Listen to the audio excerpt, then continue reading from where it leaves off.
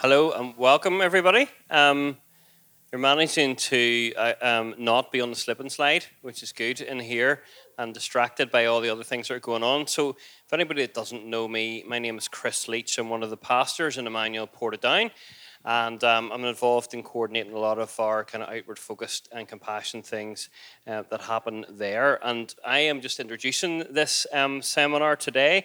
I'm happy to participate in any question and answer too. But it's great to have Chris Thompson, who is Church Partnerships Manager and actually has been landed with the job of trying to figure out to look after the whole Tearfund in Northern Ireland, at least for a while, interim director as well.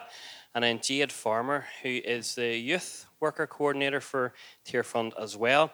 And they're going to be talking to us about really how the church can play a central role in global development in terms of what that looks like as the church as an entity, bringing Jesus and the kingdom.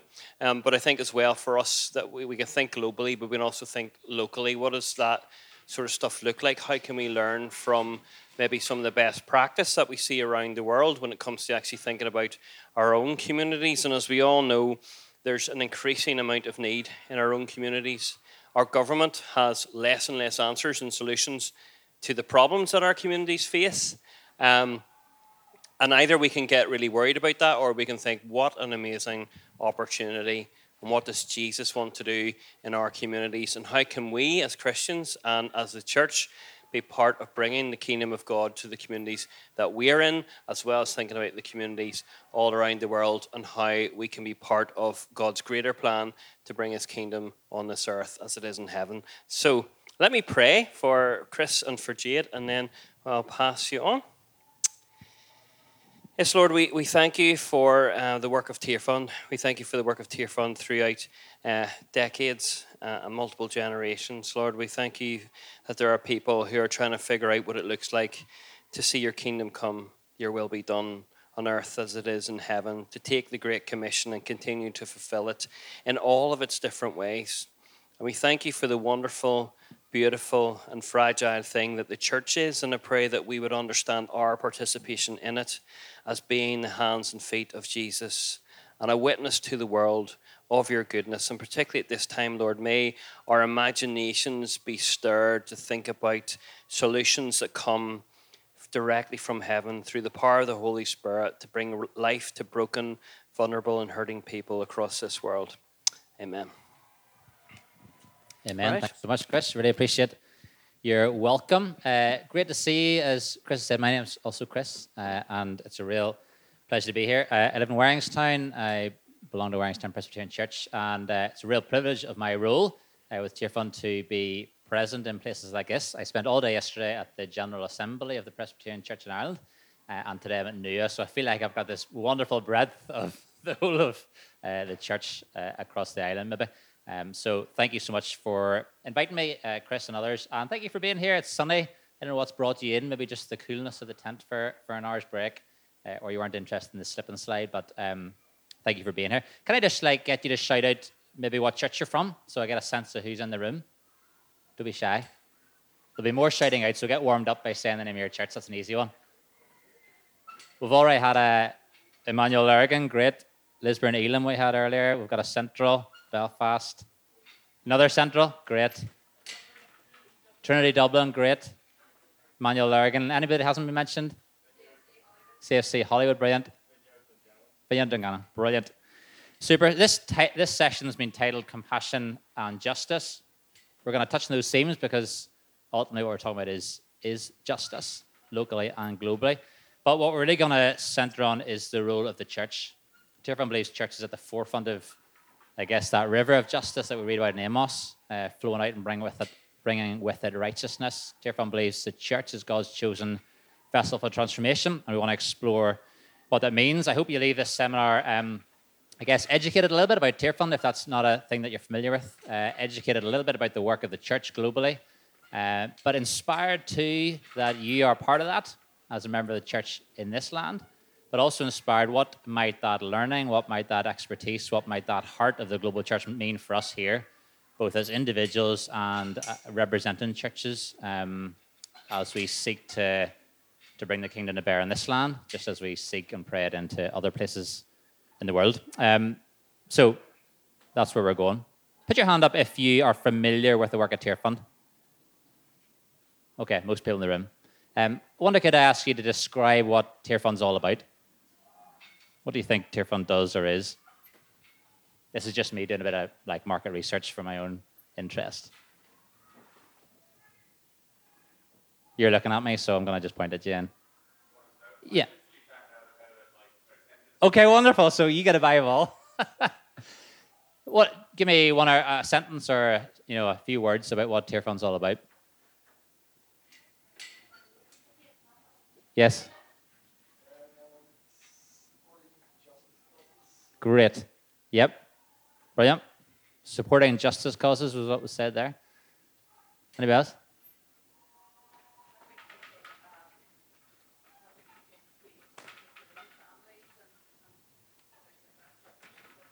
Brilliant. So helping people out of poverty, to help themselves out of poverty. Brilliant. Super. I'll not embarrass anybody else. So Tearfund is a Christian international development charity. I'm going to talk to you now because you were the one in the room that didn't know so much. We partner with churches in more than 50 of the world's poorest countries. Our mission is to follow Jesus where the need is greatest. And it's not to say there's no need in Portadown or in Lisburn or in Hollywood or in Dublin. But our sense of calling and the Lord's place in our lives, and for us as an organization, is to follow Jesus where the need is greatest globally. And so that brings us to 50 or so of the world's poorest and most unstable places. Our work is focused on three main areas. This is what gets us up in the morning. But what we're best known for is the second one, responding to disasters. So what you probably know Tearfund for, what maybe you get an email or a letter or you see it on news or the front of your church is in response to emergencies. So most recently, Turkey and Syria earthquake appeal. Maybe you gave to that. Maybe your church gave that. Thank you for that. But if you go further back, flooding in Pakistan, war in Ukraine, famine in East Africa, volcanoes in DRC, tsunamis, you name it. So Tearfund responds in that context. Through the church, almost always. We're there before, through the church, we're there before the emergency happens, and we're there long after it has faded from our consciousness and the next thing has come along.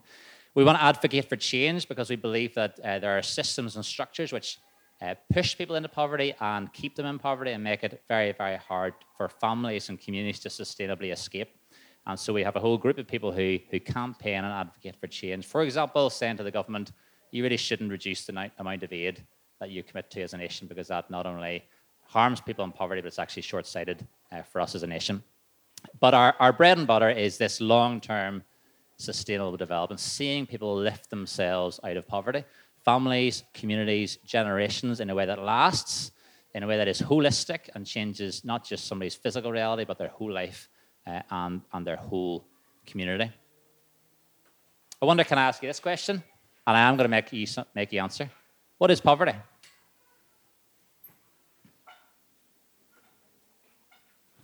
There isn't really a right answer to this, so don't be shy. Shortages of supplies. Great.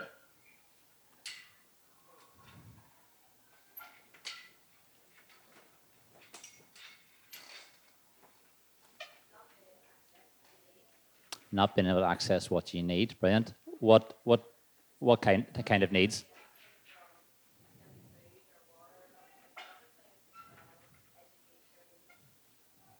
Brilliant.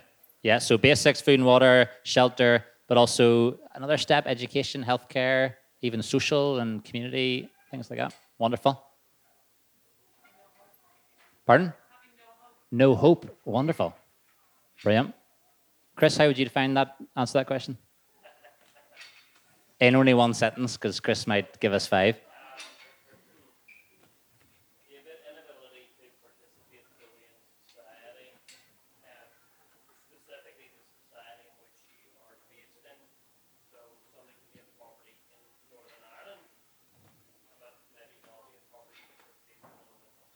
Wonder. So the inability to participate fully in the place that you are in, and that means it's different, relatively different in relative different places. Wonderful. So we've touched on this. Tearfund understands that poverty is not just a physical reality. That's where our mind goes first. Isn't that a shortage of things, a lack of basic needs being met, food, water, shelter, And of course, that is absolutely a key element of what it means to live in poverty.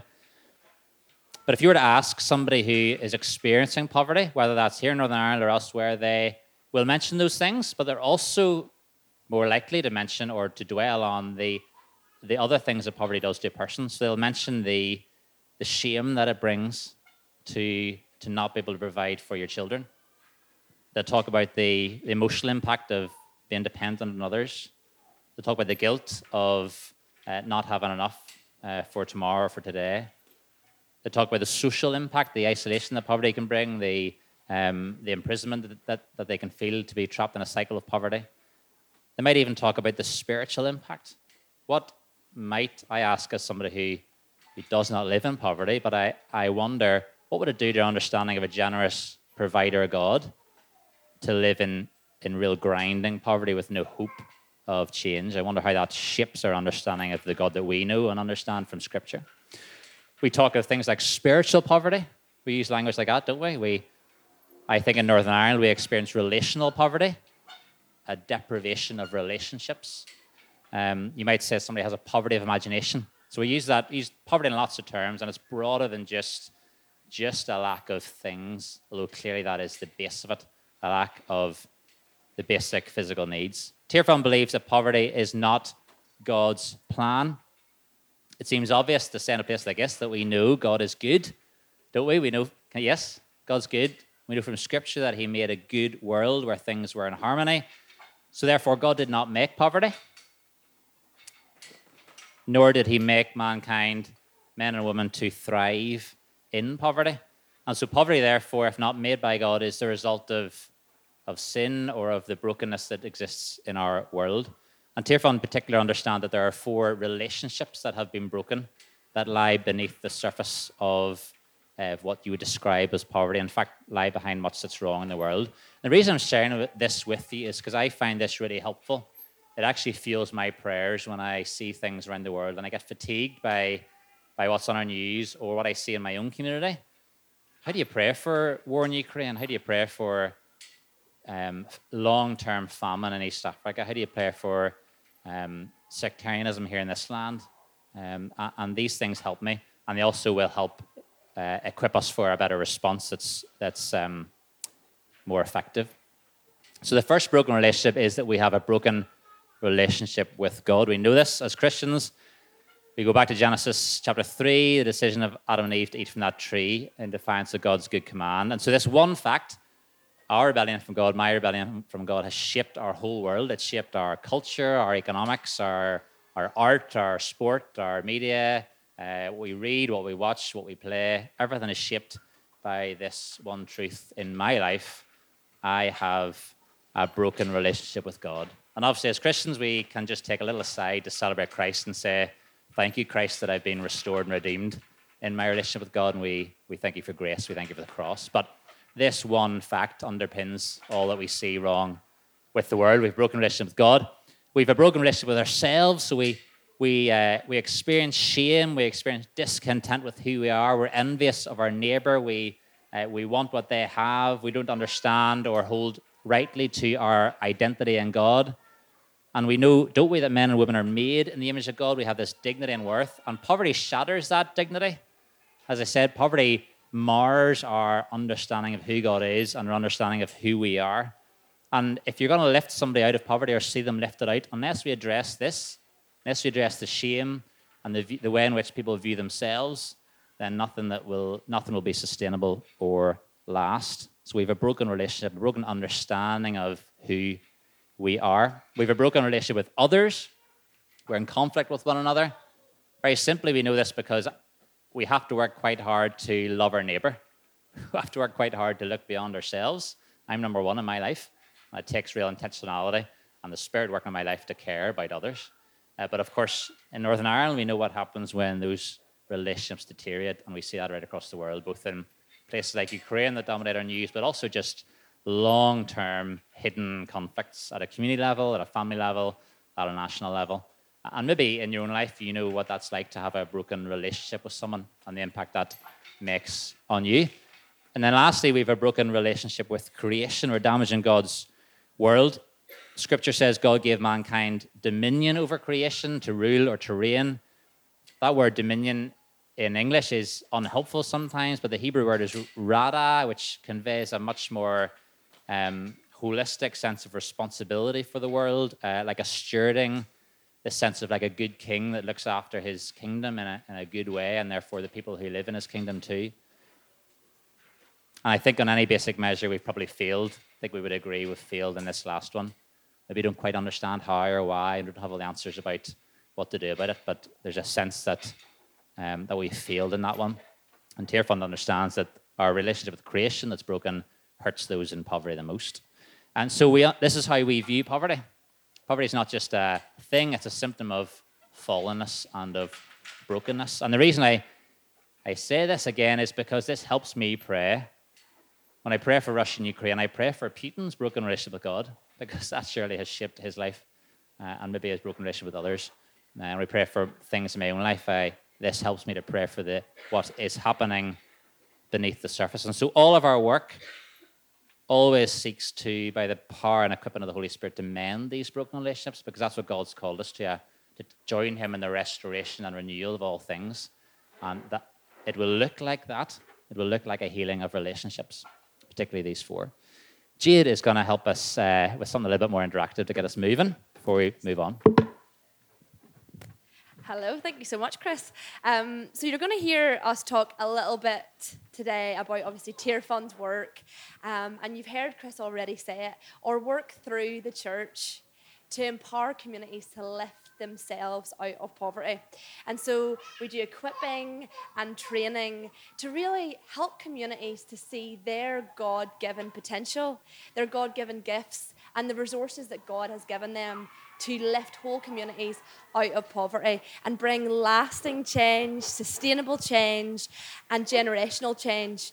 And with the church at the very center of that. Isn't that what we want? And isn't that what the Bible really teaches us? That the church should be at the center of this transformational change. And to kind of help us understand how we do that, we're going to stay in the book of Genesis. So Chris has been talking about those four broken relationships, those relationships that we seen break when sin entered the picture and when sin entered the world.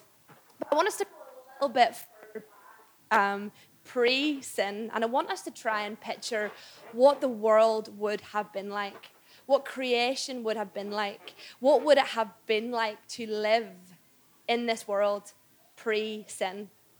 Can you just think about that for a minute? Think about what Adam and Eve had and experienced. Like, I'm parked just in the first car park over there, and as I parked, I looked to my left and I seen the Mourne Mountains. I thought, wow, like literally right there, it's so beautiful. And we have this glimpse of this beautiful world that God has created. But can you imagine how much more beautiful it would have been pre-sin? When everything and everyone lived in harmony together. It would have been incredible. How did God describe his creation? He said, how did God describe creation when he created the world? What did he say? It is good. It is good. And then he creates mankind, and he said, it is very good. Mankind, we are, and we were the pinnacle of God's creation. And as Chris has mentioned, he gave us dominion over the world. He created us in his likeness and in his image. He created us to, for himself. He created us to be in relationship with him. And Adam and Eve, they walked with God through the garden in the midst of the day. They experienced this wholeness. They did not lack any good thing. And I know we say that psalm of ourselves, I lack nothing in God. But we see a glimpse of that. Adam and Eve lived in the trueness of that form, complete wholeness, lacking nothing, nothing, nothing. They lived in a time and experienced the world was in shalom. We hear that word, we think of peace. And shalom in its truest form means wholeness, completeness.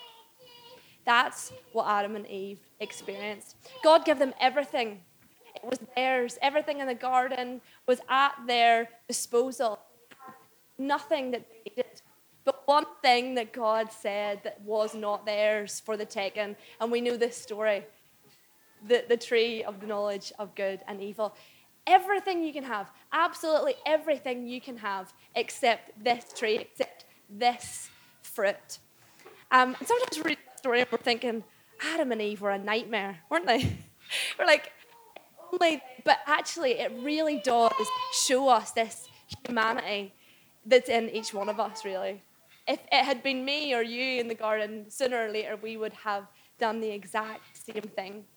And before they even reached for that fruit, we know how the story went, obviously. They ate the fruit, sin entered the world. But before they even reached for it, something happened. They had a mindset change. Their mindset shifted from a place of gratitude and thankfulness, from a place of, God, look what you have given me. Look what is in my hand. I lack nothing in my life. To a place of, what if I had that? What if I just had that? And obviously we know the enemy helped with that and sowing those doubt and fear. Did God really say? Their mindset shifted, and we know how that obviously impacted the course of the story. I want us to do something fun for a little minute. Not that this isn't really fun, obviously, but we're going to do a bit of a treasure hunt, okay? So before you all came in, I hid treasure all around this room. And so I want everyone, if you can participate, to get up, and I want you to find the treasure hidden in this room. And it is yours to keep, so yes, you can eat it. You can share it. And if it was me doing it, like, I'm in it to win it. So, you know, you want to get out there and get as much treasure as you can. So it's all across this tent.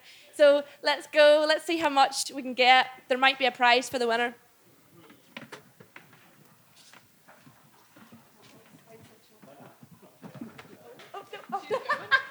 She was going for it. She was like,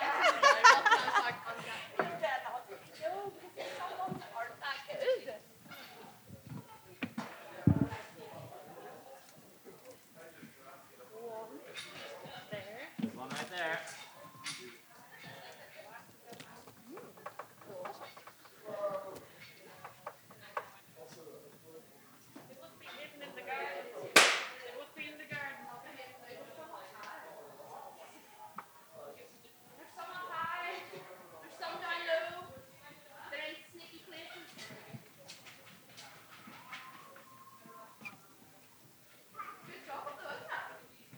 Only the best. Here, look, I found the whole box. That box is a picture of heaven. It's just over here. That's a tree. That's a tree.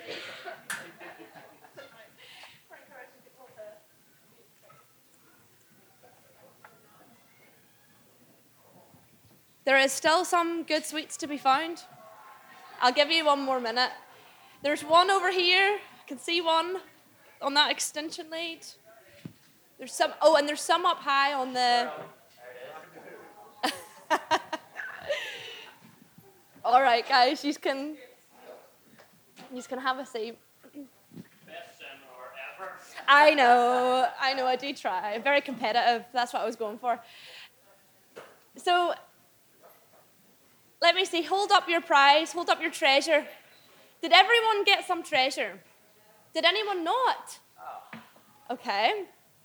Oh, look at that. So I was actually just about to say, did we notice any dynamics during this? What did you notice about this treasure hunt? I know it's a silly little exercise, but was there some people that found it really, really easy? Hands up if you got loads and loads of chocolate. You're like, me, I'm good at it. Chris, you did quite well. And then there was some people who maybe were struggling to find things around the room. And I love that concept of you just turning around and sharing with, because I actually feel like we can learn a lot from this little activity. And interestingly, the work that we're talking about, that training and equipping that we do in the poorest countries all over this globe, this is an activity that we start with, okay? This very activity, hiding treasure around the room, and people find it. This is how we start our community transformation, which Chris is going to be talking about in a little more detail. Can anyone think why we would do this activity at the beginning of our equipping and training in those communities? Don't be shy, because I will pick on people. It's fun, yes, absolutely. There's no wrong answers here. What do you guys think? I'm picking on the youthies. What do you think was good about this, that we would do this at the start of training? There's no wrong answer. Yeah? Yes, love that. Initiates conversation. Yes, you at the back. Working together, love that. Anyone else from this side? Anything? There's enough for everyone. Yeah, love that. All those things are so true and so right. The reason we start with this training, I would say the main whole reason of this, is because we start with a mindset shift. Okay? Excuse me. We just talked there about that mindset shift that we seen in Adam and Eve, going from a place of thankfulness and gratitude and look what I have, to a place of look what I don't have, look what I'm lacking if I had that. And we start the training with that mindset shift in reverse. Don't get me wrong, in these communities there are so many things that those people could be saying, I don't have this, I don't have that, but we start at a place of, what do I have? Look at what God has given me. He's given me air in my lungs today. He's given me gifts and talents. He has given me resources in my community. And it's a mindset shift. Not what I don't have, but what God has given me. What God has placed in my hands for the using. It's a mindset shift. And, and that's empowering, isn't it? That's empowering. Instead of thinking from a place of, oh, there's so much I need, and if only I had this. But actually, it's empowering when we think about what we actually have in our hands for the using. But I want to suggest to each one of us today that this activity and that mindset is not just for the communities that we're working with in the Global South. That mindset is for me. It's for you. It's for every single one of us. That mindset shift to go, God, look what you have given me. And last night when I was looking over my notes, I really felt the Lord challenge me in this, because I was thinking about, yes, Adam and Eve, and I was thinking about the Israelites when God brought them out of Egypt. And God frees them from slavery, but yet they're in the wilderness. And it says that they are grumbling to Moses and Aaron. They're grumbling and they're saying, if only you had just let us die in Egypt. Because at least in Egypt we had meat pots. And now we're out here in the wilderness and we're eating this bread. And you're reading it and you're thinking, are you serious? Look what God has done and given you. And actually I felt the Lord challenge me, because there are times in my life, maybe every day actually, on it's confession time, where I too grumble. Oh God, if I had that.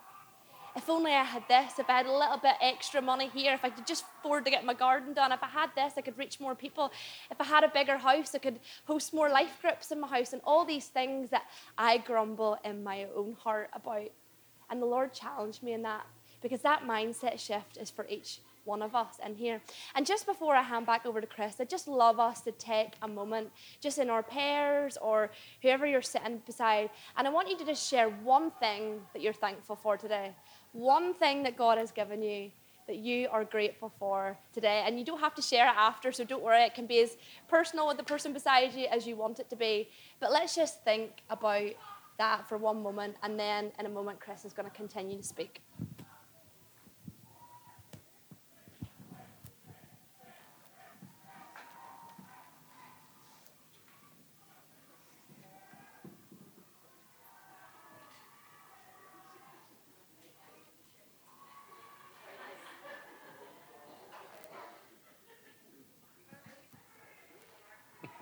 Some people are thankful for chocolate.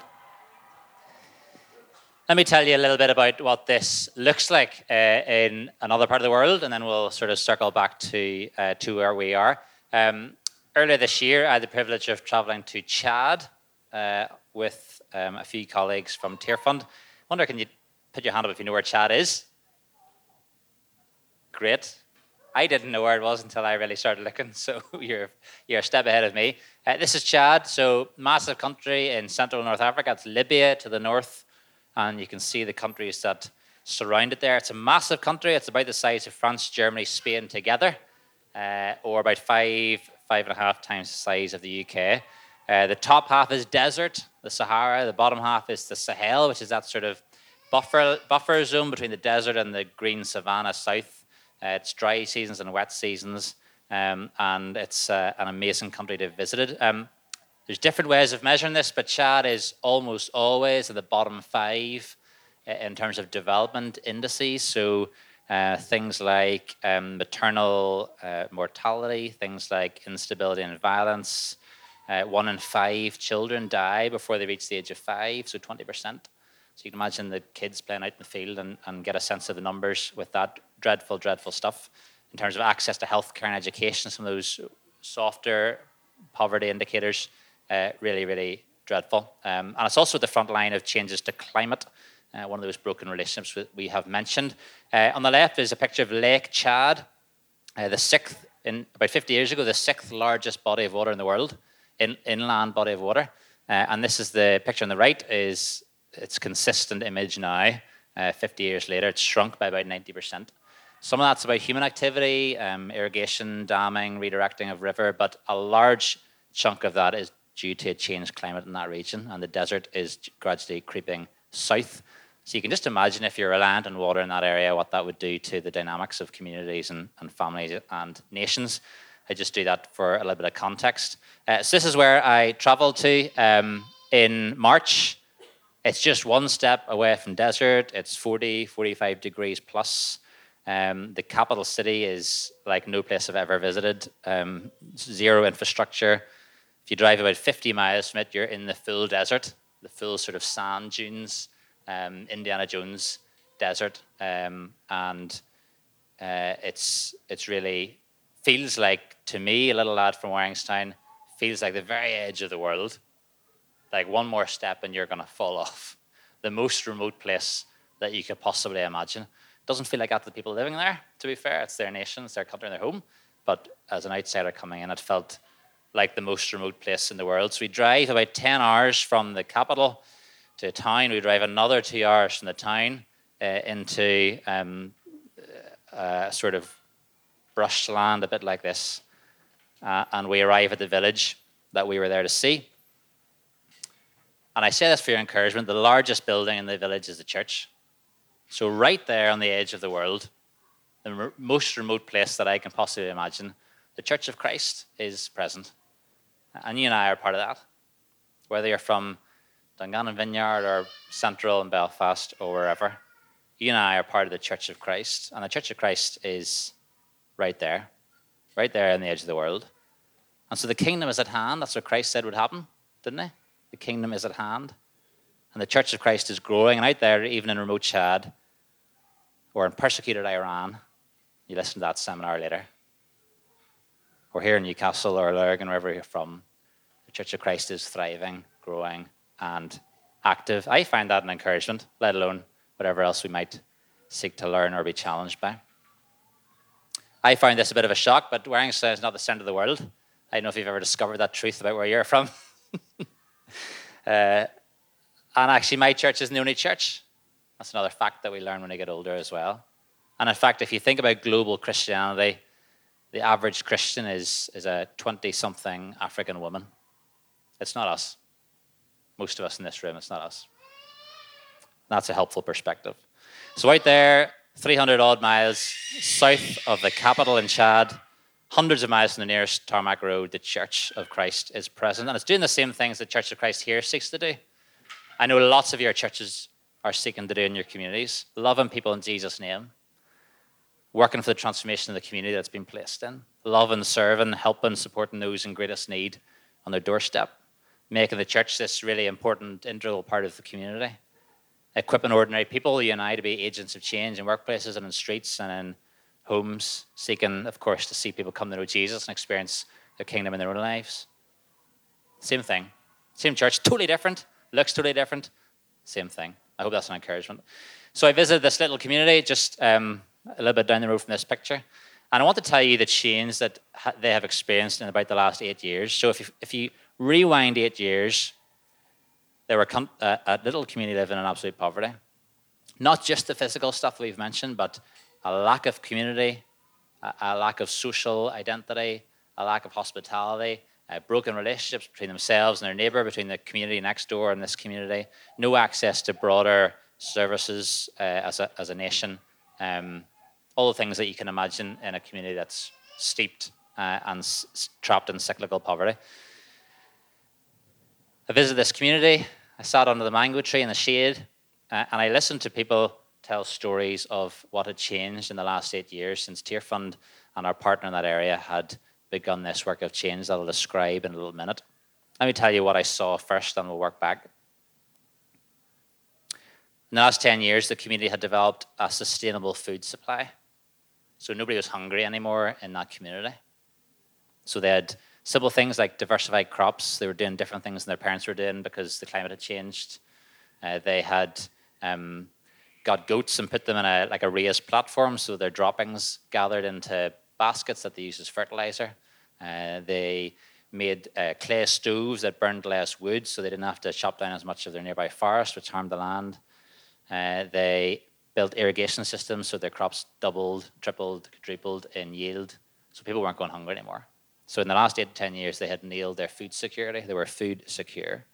They had nailed their water supply, their water security, because they had built a solar-powered water pump that was responsible for the irrigation of their fields, and they built manual water pumps for drinking water in the villages, in the village and surrounding little hamlets. So they'd nailed their water security. You can't do much if you don't have secure water and secure food. They built a church to replace the just open air space that they were meeting in. They built a school and school classrooms so that every child in the community up to the age of 15, you okay? Up to the age of 15 was being educated. And in fact, in the last 4 to 5 years, they'd sent 67 young people to university, including 14 young women, which in Africa is just really, really important. Now, I'm standing there. I'm not sure where they would even go to university, speaking honestly. It's so remote. And yet here in this little community that only 10 years ago was in grinding poverty, and now they're educating every child, and the last 4 or 5 years had sent 70-odd kids to university in the capital. Those kids have broken the cycle of poverty, and they've broken it themselves. Unbelievable. Even more unbelievable, all of the money saved, spent, invested in business, in sustainable business, in livelihoods, in crops, in livestock, building the church, building the school, digging the wells, putting the solar power pump on, all of that was paid for by the community. None of your money, our money collectively from the West, paid for those things. They built the schools, they built the well, they identified gaps in their agricultural knowledge and paid for trainers to come and help them understand more. That's how Tearfund works. We call it CCT because we love little acronyms that sound really good. It stands for Church and Community Transformation. It's that long-term sustainable development. That's our bread and butter. Church and community transformation. But really it's just Tearfund supporting the church to fulfill its calling, to seek the transformation of the place that God's placed it in. One of the keys is training, giving a vision for what is possible. But as Jade has said, the real change happens internally in people. So they're not just physically better off. There's a mindset shift that undoes the mindset shift in the garden. You might want to call it a transformed mind, or transformed by the renewal of the mind from Romans. It's an inner change, a mindset shift. So I think about my friend, the husband of this lady, who 4 years ago was a man relying on the community for support. He lived with a disability. He didn't walk very well at all, and he was dependent on others. He received a little micro grant of just 10 to 15 pounds sterling. And because of the mindset shift and the training that his pastor and the chief had given him, he invested that well in a female pig. And he fast forward a few years, the pigs had piglets. He's bought cows, the cows have had calves. He's bought goats, the goats have had kids. I was going to say goatlets. He said to me in March, right now he has £500 worth of cattle, of livestock. He says, that's not including what I've sold. That's what I have in my hand right now. I don't know the return on investment on that. I'm not an investor. I don't know if you maybe in this room have investments, but that sounds like a good return. £10 to £15 turned into £500 in 4 to 5 years. But for me, the most exciting thing about this family, this woman's husband, was that now when he has a female offspring, he gives it away to his neighbour because he wants that neighbour to experience the transformed reality he's enjoying. And so there's a mindset shift in his life, not just now I can be free from poverty. I have an obligation for those around me. He has a healed relationship with others, and not just with himself or with the Lord. And so it's that mindset shift that allows an individual to recognize I'm made in the image of God. I've got God-given gifts and abilities. I've got resources available to me, like the little boy who comes to Jesus with bread and fish. Even if it's just the land that I am standing on, the Lord has given me something that I can use for his glory and for my good. I no longer get my poverty or my circumstances define me because I know who I am. I've got a healed sense of self. I know my place within my community. I have a healed sense of other. I know my obligation to look after my neighbour as I look after myself. That inner change, it's the inner change of the church, and that's why the church is absolutely key for any kind of long-term holistic change. Because it's the inner change, the transformed mind, that allows not just release from physical poverty, but release from the deeper reality that the brokenness has led to. But for us here, it's not charity. It's not throwing money into this black hole of aid that we just wonder where it goes. It's helping the Church of Christ, the same Church of Christ that we were part of, to fulfill its mission and allow people the dignity of lifting themselves out of poverty in a way that lasts. And the church is right at the center of it. I have a little video for you to watch. It's just 1 minute long. It's filmed in Burundi, so different place than Chad, but it describes this process really well. And it describes what's possible when a local community lifts themselves out of poverty. Take a look.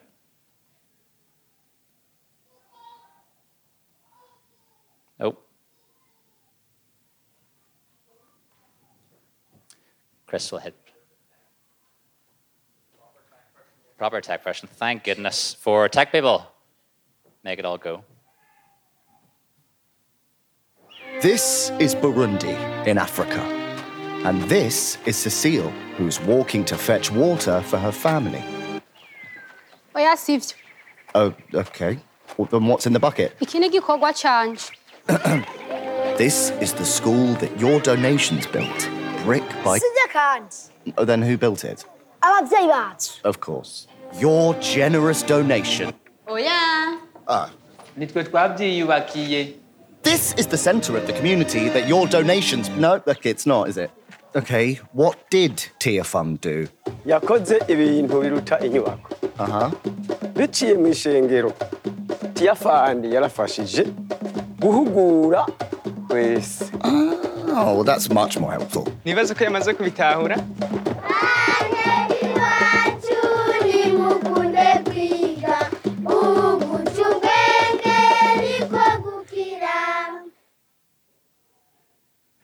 That's what we call church and community transformation. Communities lift themselves out of poverty, and it works. And it's more effective, if I can speak just honestly, it's more effective than lots of other types of ministry and development because it lasts, because it's not centered on me, the person from Ireland, changing other people's lives. It's focused on people in a community, real people. Those are real people in a community in Burundi that have seen their lives changed. And they did all that themselves, just like my friends in Chad that I had the privilege of visiting. Tearfund recently commissioned a little bit of research independently to help us understand the true impact of this. Sometimes it's hard in ministry to measure impact well. Here's what we find. For every £1 of money invested, that's essentially £1 given from somewhere like Northern Ireland, is transformed into £7 of local community resource. So my friends in Chad mobilised their own resources to build a solar-powered well or to build a school.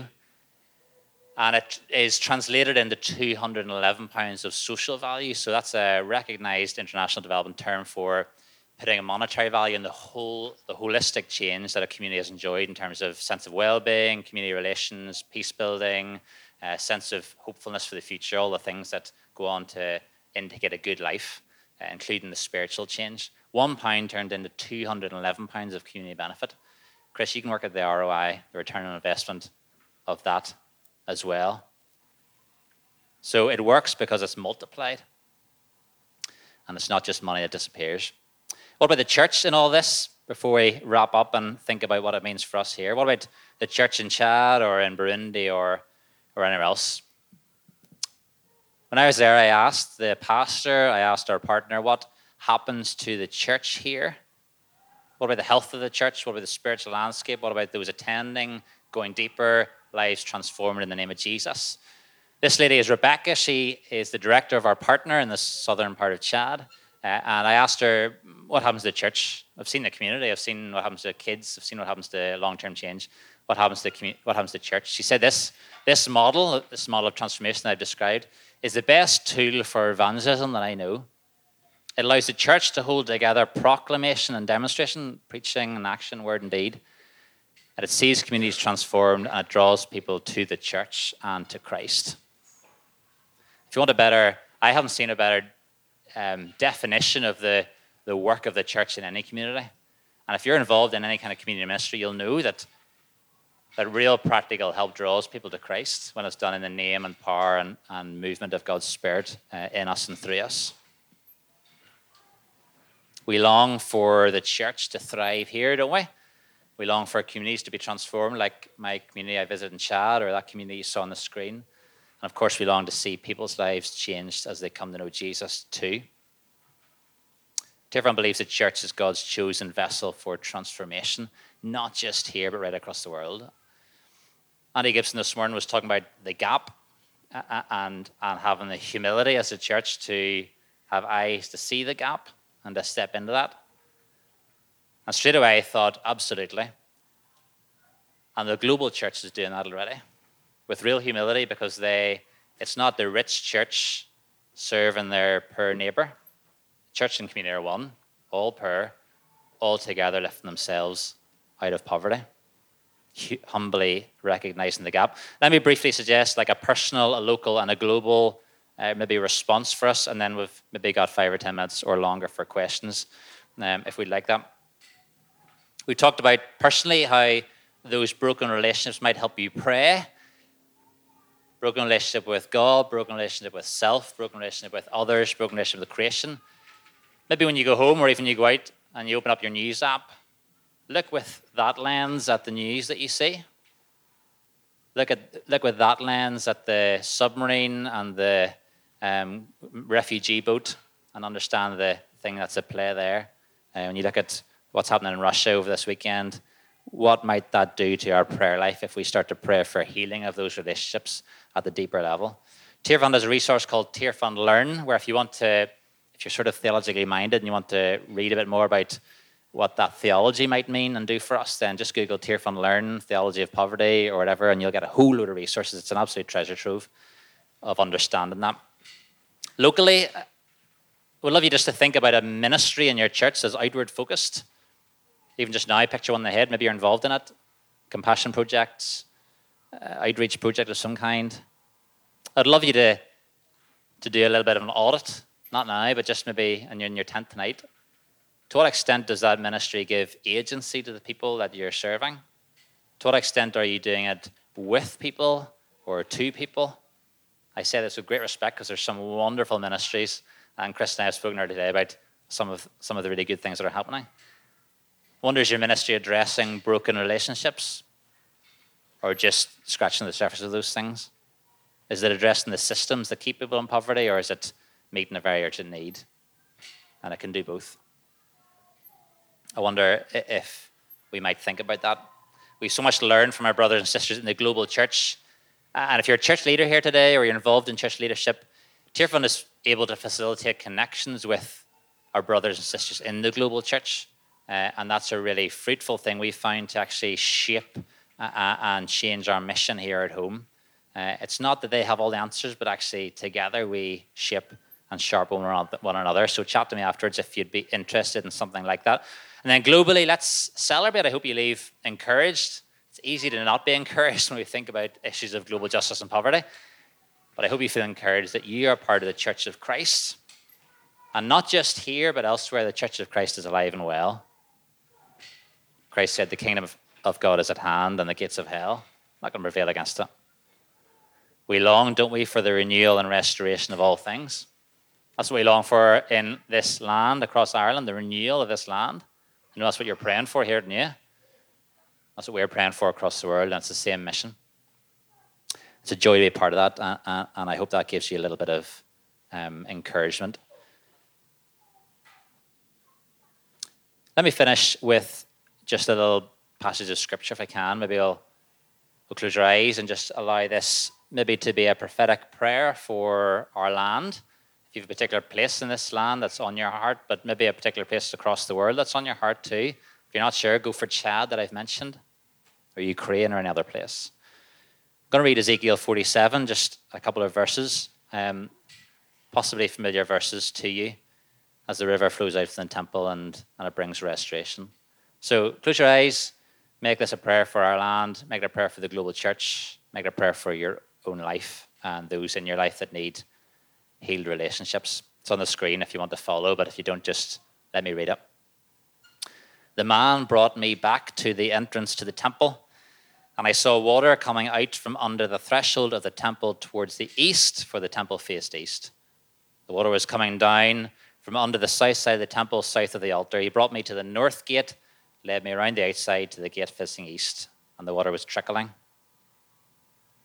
As the man went eastward with a measuring line in his hand, he measured off 1,000 cubits and led me through water that was ankle deep. He measured off another 1,000 cubits and led me through water that was knee deep. He measured off another 1,000 and led me through water that was up to the waist. He measured off another 1,000, but now it was a river I could not cross because the water had risen and was deep enough to swim in, a river that no one could cross. And he asked me, Son of man, do you see this? Then he led me back to the bank of the river. When I arrived there, I saw a great number of trees on each side of the river. The man said to me, this water flows towards the eastern region and goes down into the Arabah, where it enters the Dead Sea. When it empties into the sea, the salty water there becomes fresh. Swarms of living creatures will live wherever the river flows.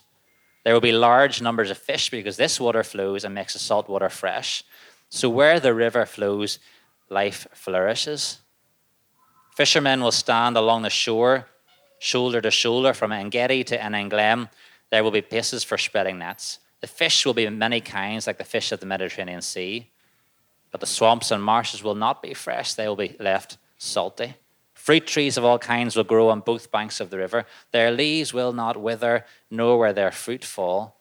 Every month they will bear fruit, because the water from the sanctuary flows to them, and their fruit will serve for food, and their leaves for healing. Let me just pray briefly. Lord, we pray those verses over our land and our world. Holy Spirit, flow from your temple. And where you flow, bring healing, shoulder to shoulder, healing relationships. Heal the land that's been ravaged, Lord. Heal your church. And we long for your kingdom to come. We long for the renewal and restoration of all things in and through the name and power of Christ Jesus.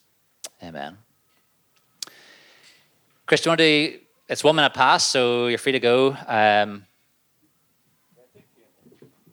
It would be good if anybody has any questions. I think what's really helpful about what Tearfund do is it both helps us think about missions across the world and how we do that more effectively and how we support the work of Tearfund, which is fantastic and best practice, but also increasingly when we look at our own communities, we realize that the solutions that we have or the way that we approach working in our own communities could probably do with a lot more of what we've seen on the screen. There's a lady called Rosabeth Moss Kander, who's an American sociologist, and she said that when people have change done onto them, they experience it as violence. when people do change for themselves, they experience it as liberation. I find that quite painful because I know I'm complicit in helping other people from a position of power.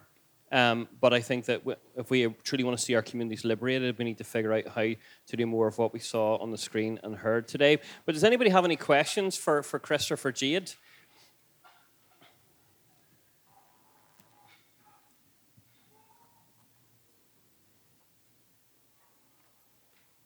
Nope. I have Great. questions for you. So what I would love to know is how do we actually start to think about what we do as a church in terms of how we impact our local community?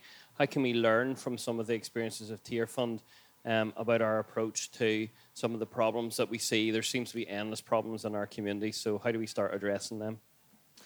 Great question. I think if you're a reader, there's a couple of simple things you can do, like Google Tearfund Learn and just start to access some resources. Chris and I have shared about 10 of our favorite books on the subject before this seminar, so you can definitely read. I think prayer is a place to start, but praying informedly of what's really going on. And again, I find that sense of that theology of brokenness to be quite helpful in that. But in terms of the actual practice, you have to learn from others. It's so alien to us, that idea of change being violence if it's done onto someone is so contrary to how we understand help and compassion, because we're absolutely seeped in really good, very, very well-intentioned ministries that help others from arm's length. And we actually need to re-educate ourselves on that. And that starts by speaking with others. Tearfund can be part of that mix. Often we connect church leaders with church leaders or Tearfund staff in other parts of the world to do a little bit of re-education as a starting point. And then closing the gap after you've done a little bit of that, closing the gap between yourself and those you help is absolutely key. Otherwise, you're never going to be able to help to change with someone, to allow somebody to lift themselves out of poverty if there's a distance between you and them, because the power imbalance is always one way. And that's a really big question for, like my church, a middle class church that would find it very hard to do cross-cultural mission with those on our doorstep who are actually quite different than we are. Never mind somebody across the world. So there's a whole lot of education has to happen, I think, Chris. Yep. Okay. And so how do we start to journey with ourselves around some of that stuff? Because it feels like, so if anybody doesn't know, I've run a food bank for the last 10 years and we do stuff because we see a need and we think, let's meet that need. How do we journey with ourselves around that, where actually part of us likes to be the meter of need? Yeah. One of the foundational books I read in this was a book called When Helping Hurts, which is basically a key text in some of this theology and thinking. The violence of change done onto somebody doesn't just harm them, it actually harms me, the doer, because it envelops me in a godlike position. And that is evil to my soul because it doesn't do me good. So we have to go beneath the surface, Chris. Again, the broken relationship's about what we see, but also what starts in our hearts, and recognize that if we continue to do things where we feel good at arm's length, we're not only harming those and imprisoning those and doing less effective ministry, but we're also damaging our own spirits. And that is a poison in the church, actually, because it doesn't go away. Yeah, super. And I think for me, I think that we do stuff and we build a relationship and we start to connect. But when we're helping people, as in what I call community aid, so we're handing out help all of the time, and that power relationship exists. One of the things that doesn't exist is true friendship, true community, true relationship. And the greatest thing that we can do is to start building more healthy communities, not just as a church, because sometimes we can be so busy building church and church community that we don't reach out and build in our own community. relationships where we're equals. And to do that, we need to trust. And to do that, we need to be okay.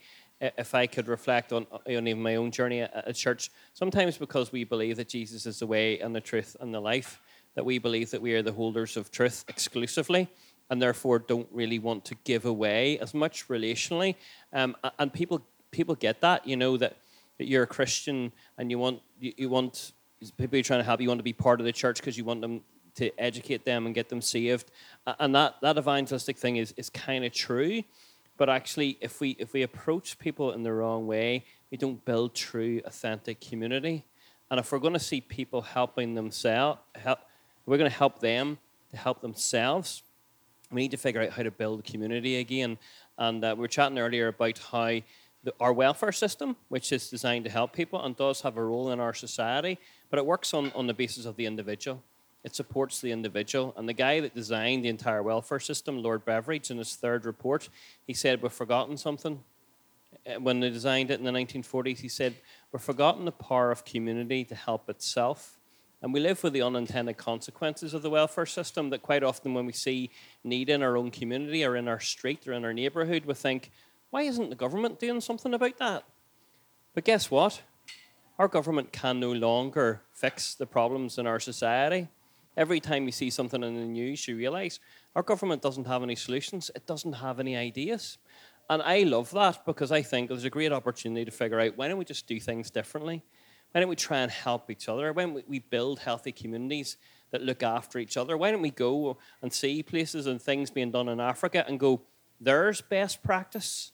Could we be humble enough as a church to recognise that in our kind of white, Western, middle-class mind, that actually we could learn a lot from what's going on around the world about how healthy communities are built. And I think it's something that Tearfund really bring to us very, very well. But we need to open up these discussions with each other and be humble enough to kind of go, maybe there's a better way of doing things.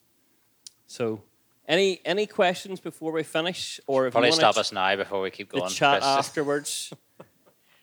Okay, let's pray. Father, we thank you for your presence, Lord. We thank you for just that sense of that when Jesus came, that we had the opportunity again to be at peace with God, at peace with ourselves, at peace relationally with those around us, and at peace with this earth. That the Prince of Peace, of the increase of his government and peace, there will be no end. Lord, we thank you that you are moving. And I pray that we would be people, carriers of peace into our communities. That would be churches where the shalom peace of God reigns and rules. And in that place of being like Jesus, who is the Prince of Peace, but as we learned this morning, was also a humble servant, may we humbly serve our communities and reach out with your grace and your love. In Jesus' name, amen. Give Chris and Jade a big round of applause there.